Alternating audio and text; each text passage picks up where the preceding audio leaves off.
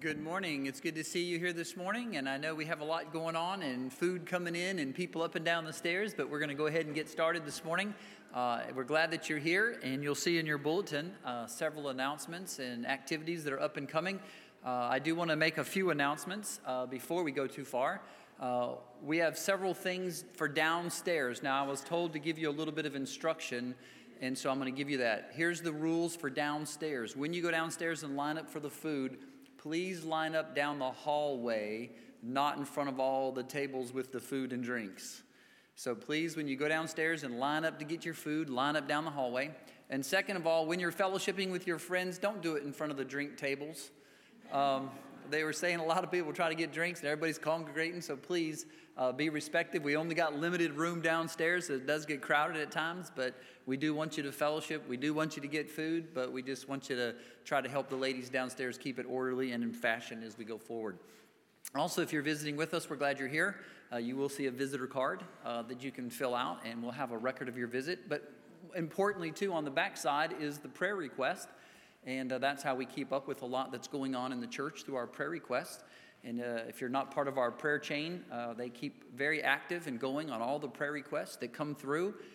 We only share those as you tell us, and we only post them if you tell us to put them in the bulletin. So please fill that out if there's something, and we will follow up and be praying for your family as well. The other thing I need to announce, coming in, we know we're finishing up our break for teaching, and Sunday school's kind of been on a break, and as we get back going, we need a lot of help. Over the last several months, we'd like to continue expanding. We know that as Nick and Kirsten transition out, we're going to need help in our middle school class, which they were teaching. We also have some help down below in the 3rd and 5th grade subs we need, and with Phil and Karina doing internship over at Safe Harbor, they're not going to be able to help in the preschool class as a third helper, so we're always needing someone to rotate in. The Strokers are teaching it, but we're always needing help. So folks, as we get back going again, please be in prayer. Of all the ministries we have in a church, it's the teaching ministries of discipleship that we need most. And so there's no sense sometimes, I think, of doing all the other ministries that we have if we're not able to teach and to instruct people in the Word while they're here. So please be in prayer, whether it's the younger ages or the older ages. Most of our teachers and helpers are willing to move around wherever they're needed, and they're willing to move as you, if you feel led to help, tell us what area you'd like to be in, and then we'll work around that as well. But we'd really like to keep that going forward. So please be in prayer and how you can help us in those teaching classes. Also, the sound video booth, we want to keep announcing. I appreciate everybody who's helping in that, but we have the technology to do the work. We just need someone back there helping it and turning it on and off and helping us. If it's something that you feel you'd be interested in helping us with, they'll train you, they'll show you. And in most people, as long as you're not afraid to click a button or move a camera or help with the volume, you can help us real well, but we do need people to help back there as well. And so lots going on. Other than that, ministries start back up next Sunday. Excuse me. So we've had a whole month off in Sunday school to let you be revived and refreshed. And so next week we'll start back up, and hopefully all the classes will be up and running. So please be in prayer for that. Our elders will be meeting on Tuesday. We have upcoming Presbytery meeting that we'll be going to and preparing, and some of our men will be going there. We'll begin discussing some of the transition over the summer that we'll be doing. But also, to tell you the next meeting, just so you'll know, we'll be having Presbytery here in September. And so if you've never been to a Presbytery meeting and you've never seen how it functions and works, that would be the time to put on your calendar the second Tuesday in September, and you can plan on coming as a guest and seeing how Presbytery works and how the pastors and the elders of our region gather together to accomplish the task of ministry. So anyway, lots going on there. We appreciate you being involved. Pray about how it is that you can serve so that we can continue our ministries as we go forward through the summer as well. But other than that, I'll ask you to stand with me, and I'll call us to worship. If you'll read the bold print as I read the light print from Psalm 95. Oh, come, let us worship and bow down. Let us kneel before the Lord our Maker. For he is our God, and we are the people of his pasture and the sheep of his hand. Amen. You may be seated, and let's take a moment as we go to the Lord in prayer, and I'll invite you in a moment to pray with me. The Lord's Prayer, you'll see it inside the cover of the red hymn book if you'd like to follow along. But you will see the prayer requests for our Grace family inside your bulletin there. You'll see several prayer requests that are listed, and we want to keep you up to date on some of those. I do know that Phil has shared with us. Several of you have asked me, and I know some of you probably know more than I do, but they did reach a 30%, I believe, of their funding that they needed. And so rather than this fall, I believe the plan is to wait until January. Is that? Yeah. So they're still planning on it. They'll still be raising funds. But for those of you who are asking, I think they're about 30% funded, and they needed to be 80% before they could actually commit to going in the fall. And so now they'll continue working, and the plan would be to go in January. But in the meantime, he is also doing an internship as he works toward ordination. It's a process in our presbytery. So pray for Phil and Karina and their family as they'll be transitioning in the mornings over to Safe Harbor. I think that's the right name. I always say that on the Eastern Shores. But our sister church in Safe Harbor, he'll be working there as an intern, at least for a while, as they're searching to find someone to come and serve with them. And so pray for their family. That's where they are now, as I think he's actually preaching this morning, if he's doing it. So they're calling on him already to do a lot over there. So let's pray for Phil and Karina, their mission, their endeavor to go forward as well. Also, you'll see the others that are listed here, but obviously with Nick and Kirsten, they'll be doing some training this month as we transition over. I know we're celebrating today a time of our normal fellowship meal with them. This is Nick's last official day as on duty. He'll still be here as we transition in the next month or so, but they'll be going to some training in the first part up in Detroit, where they'll be doing some church planter training, and then at the end of the month, they'll be going through an assessment time together, and so pray for them. Pray for it as God works in their hearts as to what it is, and they hone down what it is God's actually calling them to do. So we have a lot going on in that direction. And pray for our session as we continue to go forward. Pray for our deacons as they're putting things together with the new deacon board. And so lots taking place, and so we want to pray for that this summer as well. We don't want to neglect you and your prayer requests, but please call Christy. We're willing to put them in the bulletin, but if we don't hear after so many weeks, we take them out, not because we stop praying for you, but we don't want to just keep them in until we have updates. And so please let us know. But let's take a moment and just simply pray for these, and then if you would join me in the Lord's Prayer as we continue in worship. But let us go to the throne of grace. Heavenly Father, we thank you that it's here that we can gather together. Lord, we can come alone at any time, and we can bow before you in the privacy of our own homes, our own closets, our own places. Lord, it's not because we're here that you hear us more, but Lord, it's here that you promise that when 2 or 3 are gathered together, and that as we lift up our hearts and our voices, that Lord, you'll accord us with your will, that you'll reveal to us within your word what it is that you're accomplishing in our lives. And Lord, in all of our lives, we face so much. Lord, we realize because of sin, our body is ailing. Lord, age is a part of it now. Health is a part of it now. The factors begin to come in. And Lord, we lift up so many within our own family here this morning, just specifically for physical care. Lord, that you'll help us in our healings. You'll help us through our surgeries. You'll help us through our rehabs. Lord, we have so much that we're going through. We pray for the strength for our spouses that are helping them through this. We pray for the children who are helping their parents find places to live and to reside. And Lord, we pray for those who are caring for one another throughout the rest of their lives together. Lord, we just lift all of this up because, Lord, we know you have overcome and that the victory is ours, and that one day in this resurrected body, Lord, we will be able to experience what it was and what it is to be in your presence without any sorrow, without any sadness, without any pain and suffering. And Lord, as we long for that day, it's here on this earth that we want to lift everybody up. Lord, not just for those who are hurting, but Father, the sorrow, the suffering and anguish that comes through anxiety as we try to discern your will and what it is that you have for us. Lord, I just pray this morning that as we gather together and we lift up one another, that you'll open our hearts and our minds, Lord, specifically, that you'll show us just how it is that we can serve you. Lord, I pray that you'll open our hearts to hear what it is Pastor Nick has for us, so that, Lord, we may be blessed, that we may take it out, that we may further your kingdom here in this area as we leave this place. Lord, all these things we come boldly together as a family, as a body where we are 2 or 3 gathered. where we can pray as you taught us, saying, Our Father which art in heaven, hallowed be thy name. Thy kingdom come, thy will be done on earth as it is in heaven. Give us this day our daily bread, and forgive us our debt as we forgive our debtors. And lead us not into temptation, but deliver us from evil. For thine is the kingdom, and the power, and the glory forever. Amen. Before we sing together, I love to tell the story. Let's confess together for just a moment our faith. Having seen what the scriptures principally teach us to believe concerning God, it follows to consider what they require as the duty of man. Join with me as I read the light print, if you'll read the bold print with me. What is the duty which God requires of man? The duty which God requires of man is obedience to his revealed will. And what did God at first reveal unto man as the rule of his obedience?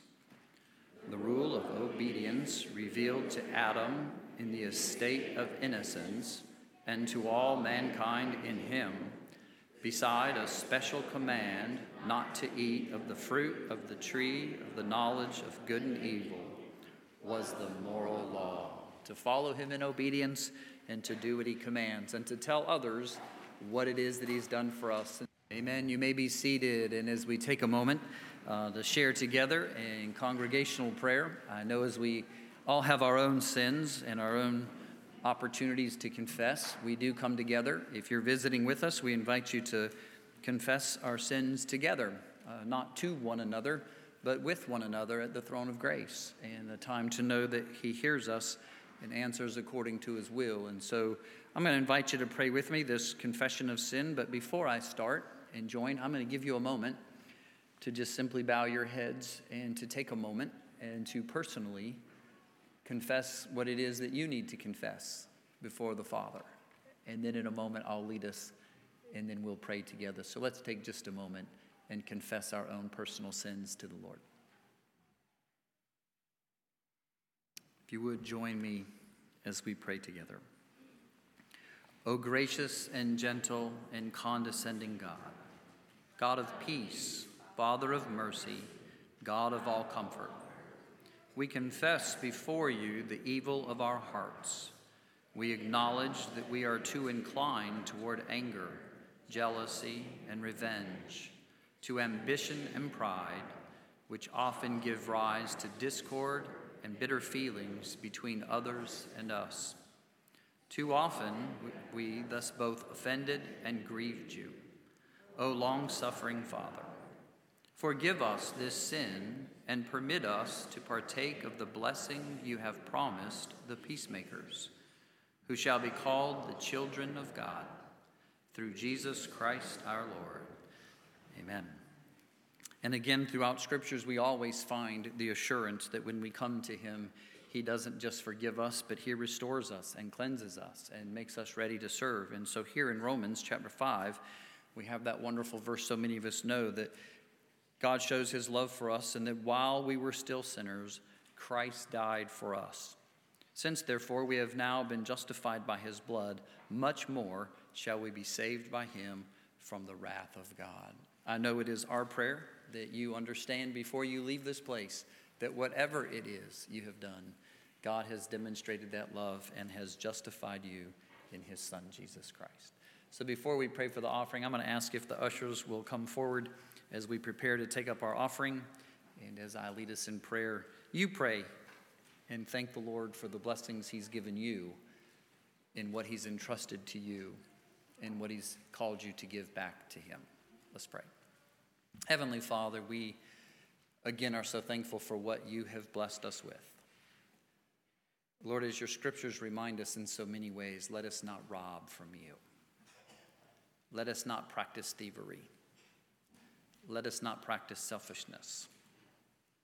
Let us in trust and in faith serve you. Let us be wise with what it is that you have given us. And Lord, let us be excited.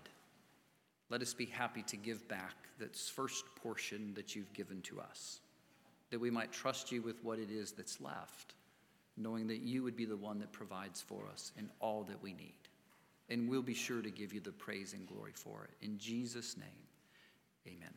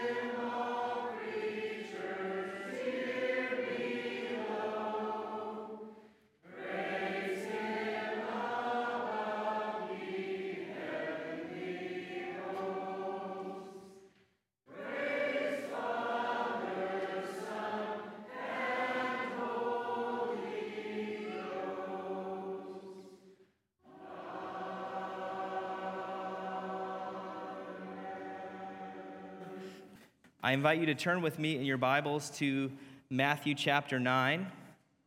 Matthew chapter 9, verses 35 through 38. While you're turning there, I was planning to preach something else, and Monday morning, as I was studying, it just wasn't feeling right. So as I prayed and thought about it more, I believe the Lord directed me back to this passage.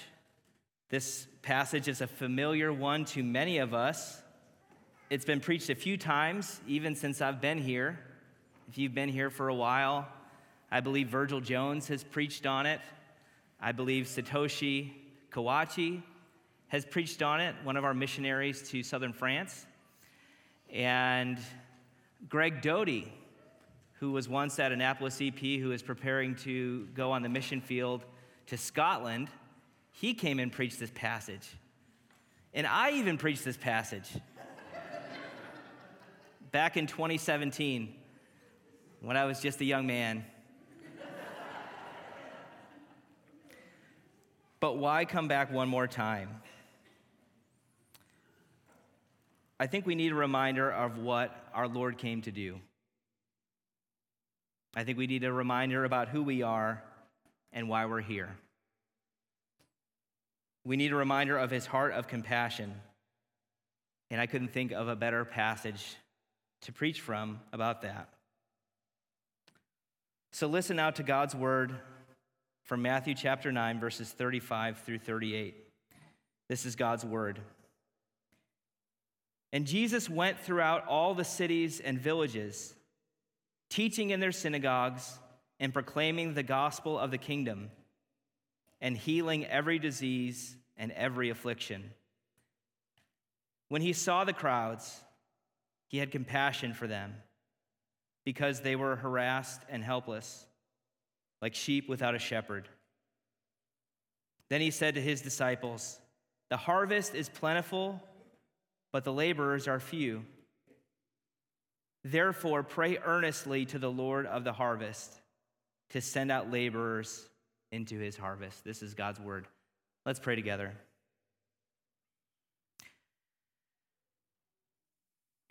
Thank you, Lord Jesus, that you're bringing us to this passage again. Some reason you are.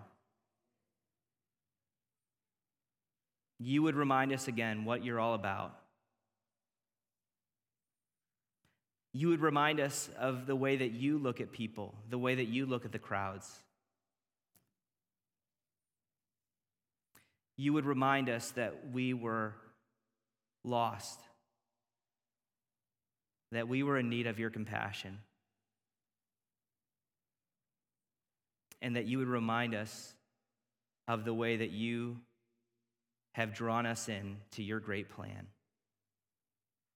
Lord, even if we've walked with you for many years, or if some of us perhaps have not yet walked with you, may you speak to all of us today.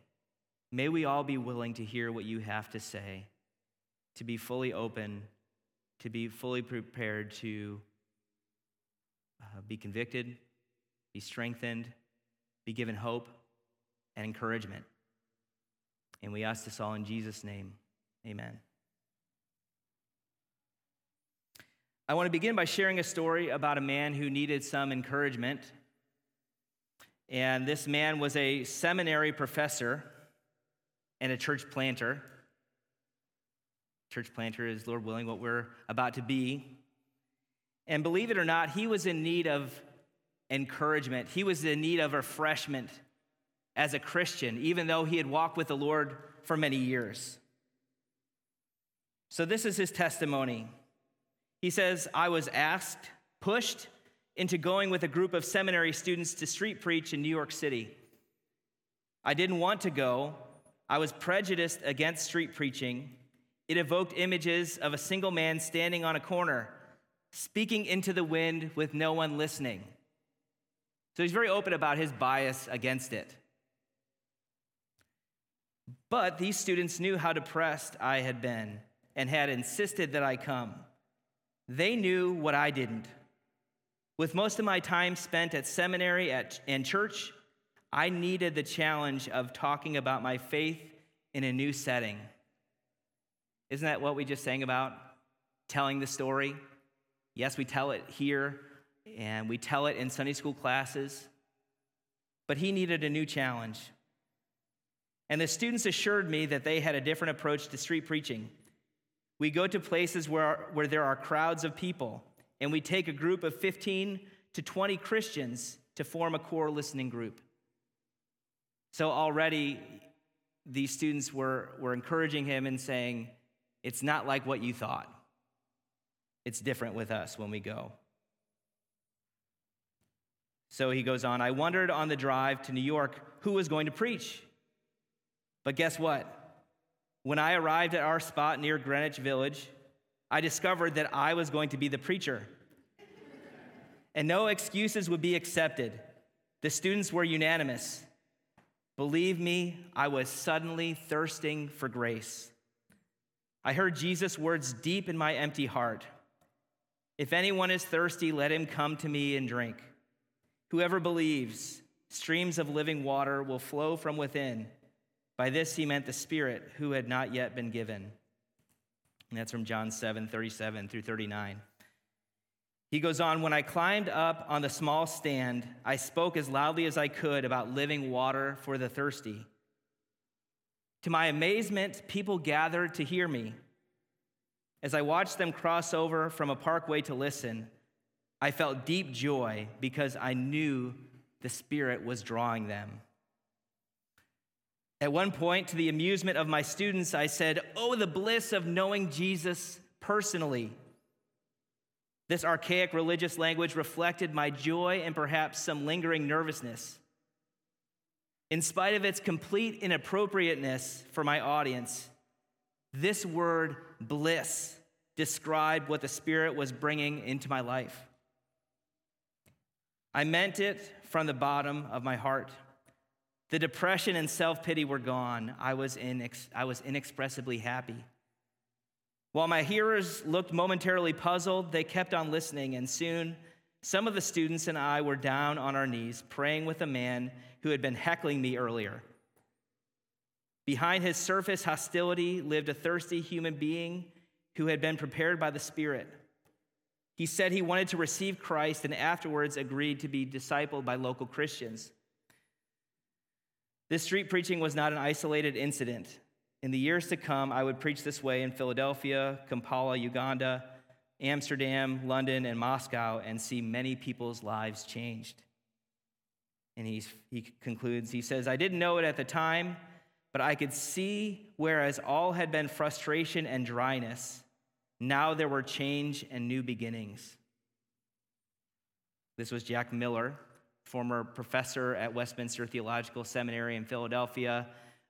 He died in 1996, but he was a church planter and even someone who knew so much about the gospel and about the Bible. He had a dryness in his life. There was a part of Jesus' ministry and Jesus' will for him that was missing. And his students, these learners, had enough sense to say, come on, professor, let's go out there and share the gospel. Why do I share that?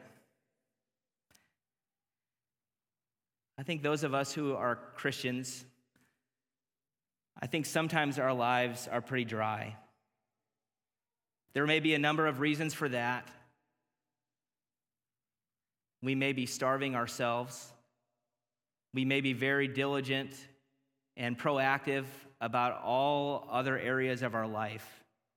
When it comes to our career, when it comes to our education, perhaps when it comes to what we want for our family.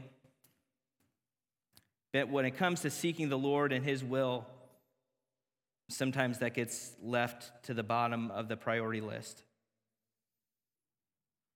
But it was not at the bottom of Jesus' priority list. And we'll see that. What I really want to show you today is a snapshot of what Jesus is like.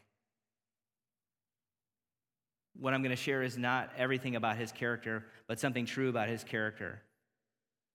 Something true that a seminary professor and a heckler, a skeptic in New York City, could be drawn in with.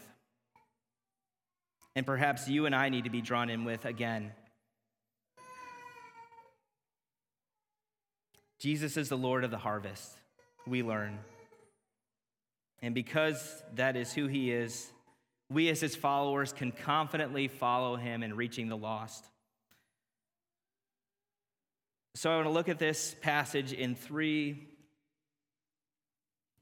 movements, three main things that are happening. First, what was Jesus doing? I actually read a story this week about these group of young people who were learning how to make boats for the Chesapeake Bay. And it was a Congressman, John Sarbanes, was writing in the Capitol about how it's important to not just have students learning in the classroom, but getting outdoors and getting connected with nature and learning in a new way can be so valuable for civic life, for personal responsibility, for even taking care of the bay.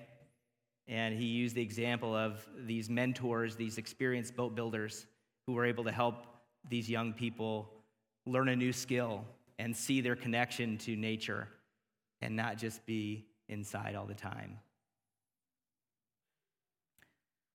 But what was Jesus doing? Let me read it again. Verse 35. Jesus went throughout all the cities and villages, teaching in their synagogues and proclaiming the gospel of the kingdom and healing every disease and every affliction. He was active and He was outside. Jesus was the master teacher, but His classroom was wherever He went. And He went around to all the cities, even the small ones, even the ones that people had a low opinion of. Remember the reputation that He had, the city that He was from? What was it? Nazareth. Nazareth, can anything good come from Nazareth? And some people held that against Him. But He was focused. He was focused on His Father's will, reaching out. He was active. He and his disciples weren't just going around seeking the good life for themselves. They weren't just going around saying, I wonder what we could do to make the best life for ourselves. He went where the people were. It says he taught in their synagogues. You would assume that those in the synagogues were those who were wanting to learn God's word. Synagogues were local places of worship. The temple was around too, but the synagogue at this time was a place where people learned God's word, God's law. And Jesus was perfectly comfortable going into these synagogues and teaching. Jesus knew the word himself. We even think about Jesus when he was 12 years old in the temple, asking questions and talking with the leaders. Very interesting. But he went where the people were to teach them. And when you teach someone, you're showing that those people have dignity. Perhaps we had some teachers who seem very arrogant and feel like they're God's gift to the world, and you are so lucky for you to be under their teaching. Jesus' approach was not like that. He taught because he really wanted them to know God's word, and he wanted them to know God, what God was like. So he was teaching in their synagogues. He was proclaiming or preaching the gospel of the kingdom. We know that Jesus is the king. Matthew, in a unique way compared to the other gospels, presents Jesus as the Messiah, the one that the Old Testament scriptures were all pointing to. And if you were paying attention, if you knew the scriptures, you would clearly see that Jesus was fulfilling these things. All the things that they believed, all the things that they had been promised from the Old Testament, Jesus was doing these things over and over. And Jesus says, I'm the king. I'm bringing the kingdom. He says, repent, for the kingdom of God is near. The king brings the kingdom. It's this gracious reign of love and of power and of relationship with God. He's saying, I'm the king. I'm bringing peace. Not only that, he's healing every disease and every affliction. Matthew says the same thing earlier in chapter 4. That this was a description of the ministry. This is what Jesus spent his time doing, day in and day out, teaching people, preaching, and healing every disease and every affliction. And as you can imagine, when the word would get around, crowds would come. The crowds would be around. I looked it up, and the word for crowds or crowd appears 50 times just in the Gospel of Matthew. And if you read the Gospel of Matthew, you'll see when Jesus is out, not when he's alone praying sometimes, we see that too, but when Jesus is out, it's him, it's his disciples, it's the crowds, and the disciples and the crowds get a front row seat of all that he is doing and all that he is teaching and all of his healings. But these activities summarize his earthly ministry, and these are what the people really need. And it's helpful for us to remember that people are holistic. Again, if you're trying to share the gospel with someone and that person has a hungry belly, it's going to be awful hard for them to pay attention to what you're saying to them. So Jesus saw the whole person and ministered to the whole person. And these healings were signs that the king had come. So that's what Jesus was doing. But we get a glimpse of how he was feeling, what he was feeling inside. Look with me at verse 36. When he saw the crowds, I'll stop right there for a moment. In youth group, we've been studying different snapshots of Jesus' ministry, and we've been observing how Jesus saw people when his disciples and the crowds weren't really seeing what was going on. And sometimes by Jesus seeing the one in need, he was able to direct the attention of the disciples to the one who was in need. But Jesus saw. I think a lot of us want to feel seen. We want to be appreciated. We want what we bring to the table to be known. But we see here that Jesus saw the crowds. But when he saw them, he had compassion for them because they were harassed and helpless, like sheep without a shepherd. From the depth of his being, he had pity on them. He didn't turn away. Again, sometimes when I mention the word crowd, you might say, that's a reason why I live in South County.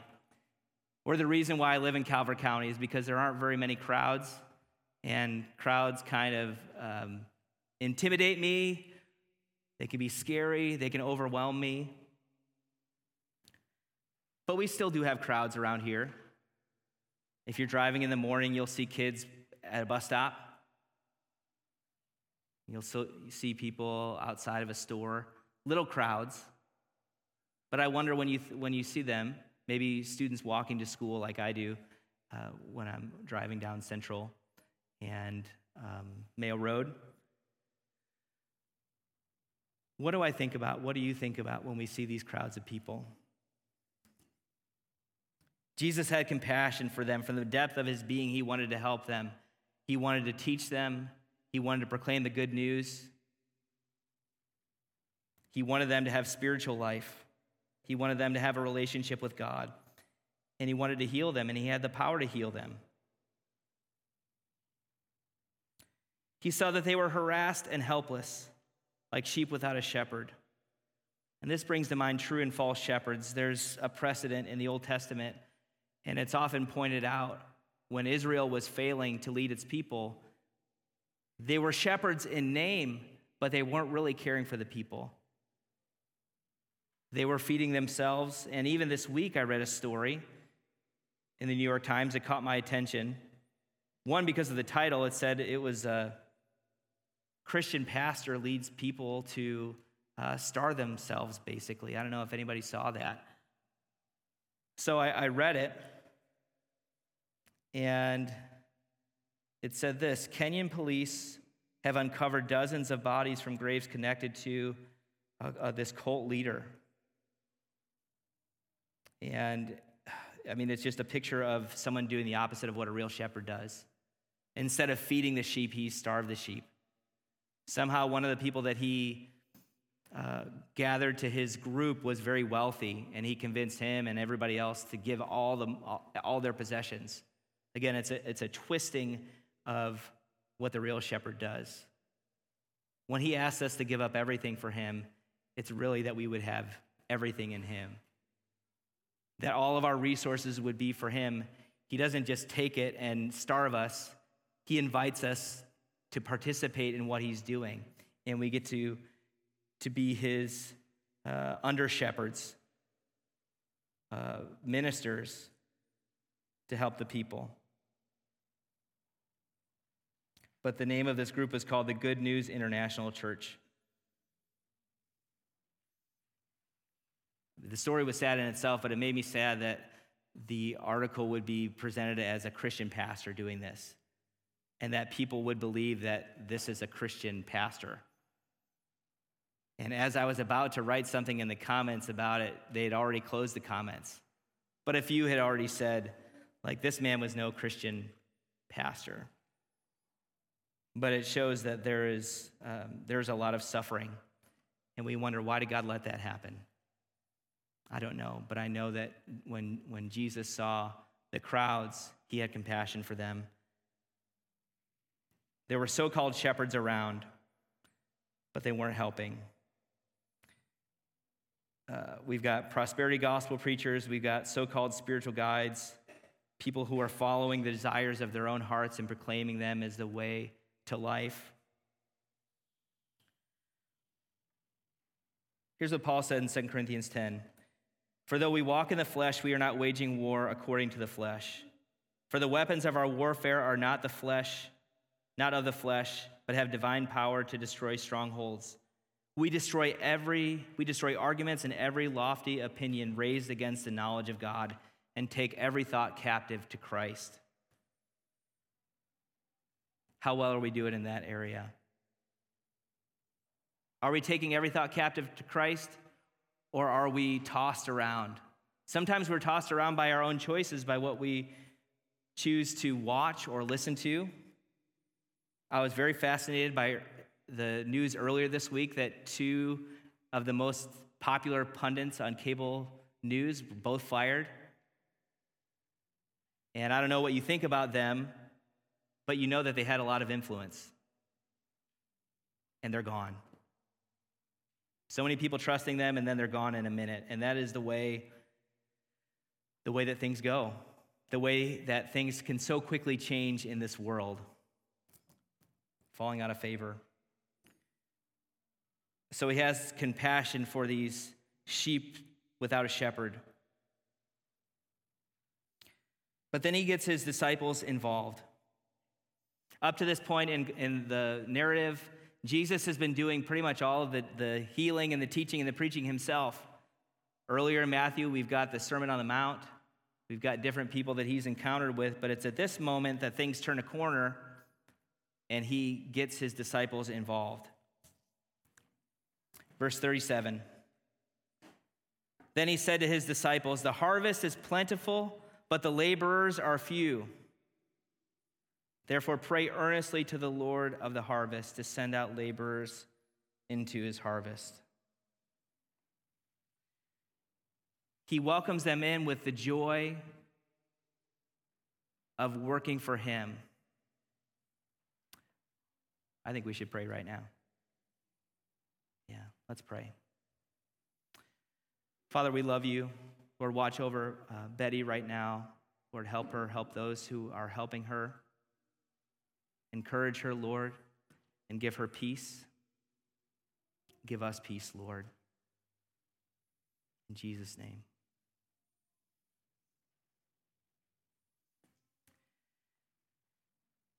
We get to participate in what the Lord is doing.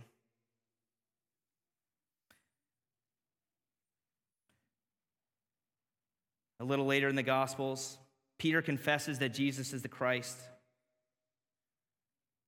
But then Jesus says, from that time on, he began to show his disciples that he must go to Jerusalem and suffer many things from the elders and chief priests and scribes and be killed, and on the third day be raised. Things are progressing toward a point. Matthew 20:28, even as the Son of Man came not to be served, but to serve and to give his life as a ransom for many. This is what Jesus came to do. He wasn't like those other shepherds, false shepherds, who pretended to feed the sheep but starved them. Jesus laid down his life. This is the true message that we minister to others. This is the message that we live by ourselves. That Jesus laid down his life for us, and in him we find life, as he was raised to life. And then when Jesus comes back from the dead and is teaching his disciples, he says, "All authority in heaven and on earth has been given to me. Go therefore and make disciples of all nations, baptizing them in the name of the Father and of the Son and of the Holy Spirit, teaching them to observe all that I have commanded you. And behold, I am with you always to the end of the age." We see things are moving to a point that the way the disciples get involved is by praying, but then immediately, even in Matthew 10, he sends them out.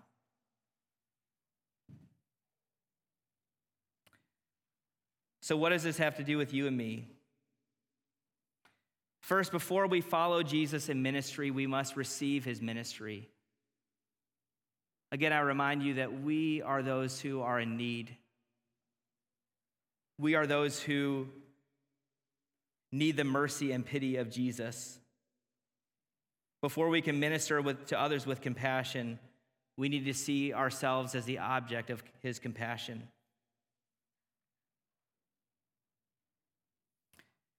And if you don't see yourself in need of his ministry, in need of his compassion, you'll never really understand him.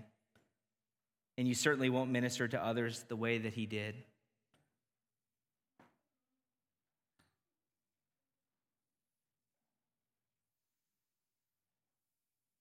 After we receive him, we are ready to do the first thing, which is to pray.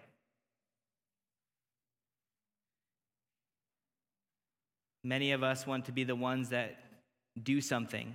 Many of us are go-getters. Many of us want to get things done. But Jesus says, before you can work for me, before you can represent me, you've got to pray. And this is our prayer, the confidence that we have that the harvest is his.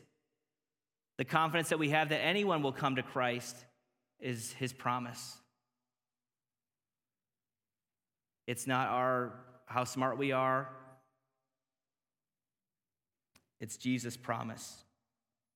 It's the confidence that we have whenever we witness to any person, is that Jesus is working, it's his harvest. And it's the confidence that we have.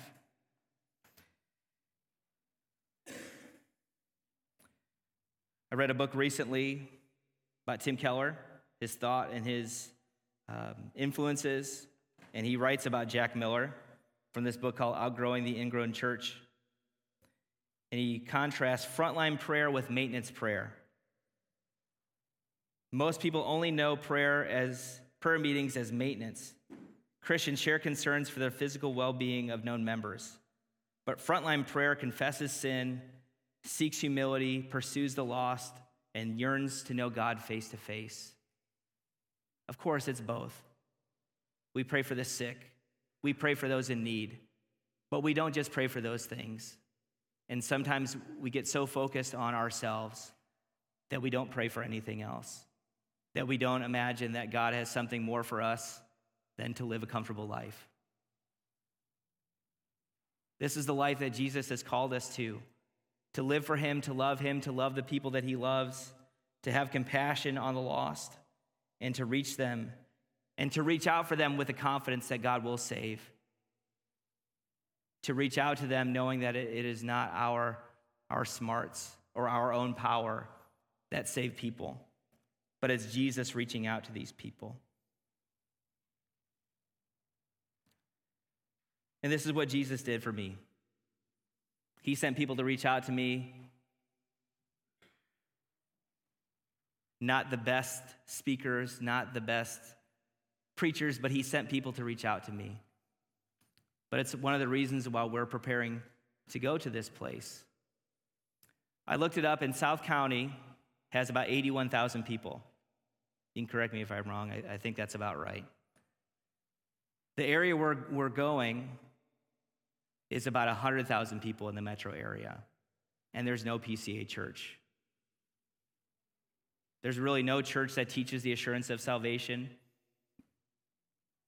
Jesus died to give you the opportunity to trust in him, but Jesus didn't actually die for his people. I don't know if they would go that far. But no one, hardly any are teaching that. And we'll have something to offer. Imagine if you moved to an area and there was no PCA church.